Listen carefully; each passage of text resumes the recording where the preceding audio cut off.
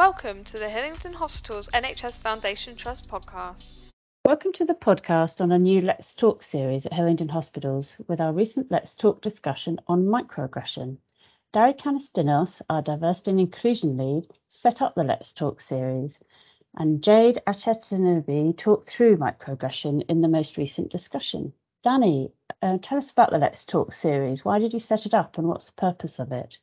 Yeah, of course, Lucy. Thank you for inviting me.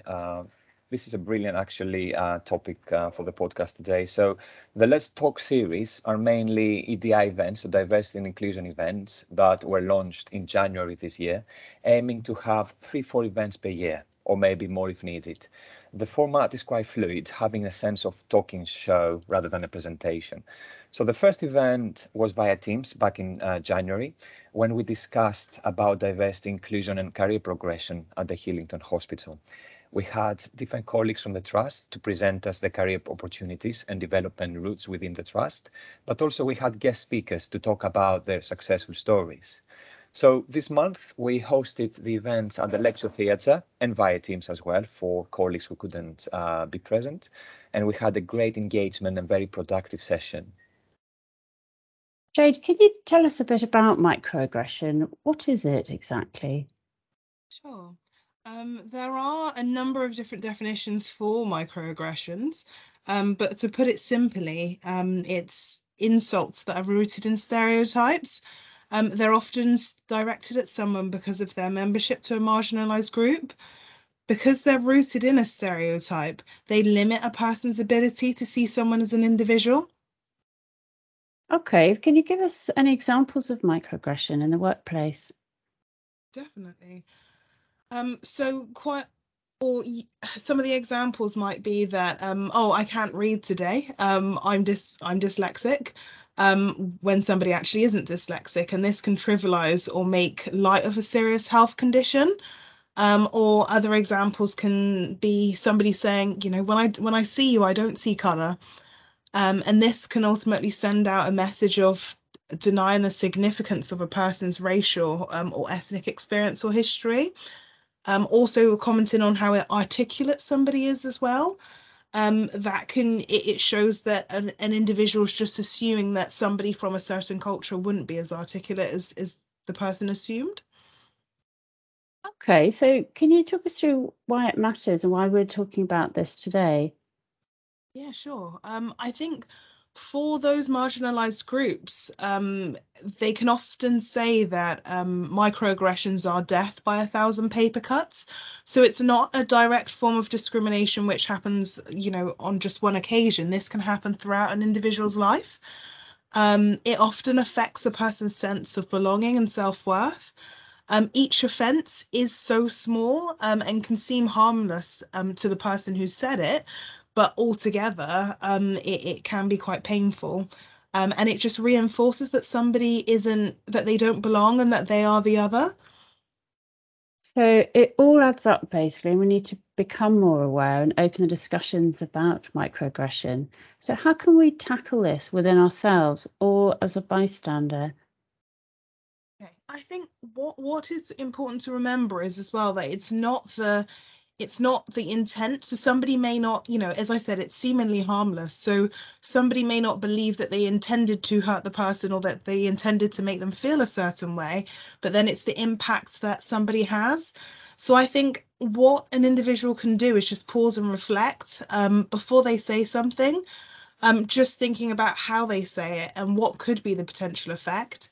And I think that if somebody is offended by what you've said, just to stop and think and apologise and seek to learn more from it. I think do your own research. They may say that they feel offended because of this, but if you want to know more about the whole topic of, I don't know, racism or kind of biases or something along those lines, they would need to really research that for themselves, as opposed to asking the person for more information on the topic that they've just offended the individual on. Okay, so Google is your friend. Find out more. Yeah. And what should one do if it happens to you? If you feel like you are experiencing microaggression in the workplace, what's the best way to deal with it? I think it's to talk to somebody. Quite often in different situations with microaggressions, because they are so small, individuals can just let them pile up. But I think that there are many people within inside the trust who they can talk to, such as the freedom to speak up, their line manager or HR. And I think that if somebody was to see a microaggression happening, definitely say something as well. Mm-hmm. There are a couple of different so it's called kind of in terms of with bystander intervention, there's something called the 5Ds. So there's lots of different options, and sometimes the direct approach isn't the most comfortable approach. Yeah. So there is the direct approach where you can say, whoa, that joke felt inappropriate, or hey, let's keep this professional. Mm-hmm. Or then you might want to delay. So what that means is that you can approach the person afterwards and ask them if they're comfortable with what happened. And if they were uncomfortable, then encourage them to speak with HR or their manager. There's also document as well. So if something has happened which is, quite, that you feel that you want to kind of just take a note of what has happened, definitely, put it in your phone, jot it down, or do something along those lines. Then there's delegate. So what you might do is, if you feel as though something is inappropriate, and you don't feel comfortable in raising it, then you may want to take your concerns directly to HR. Okay, yeah.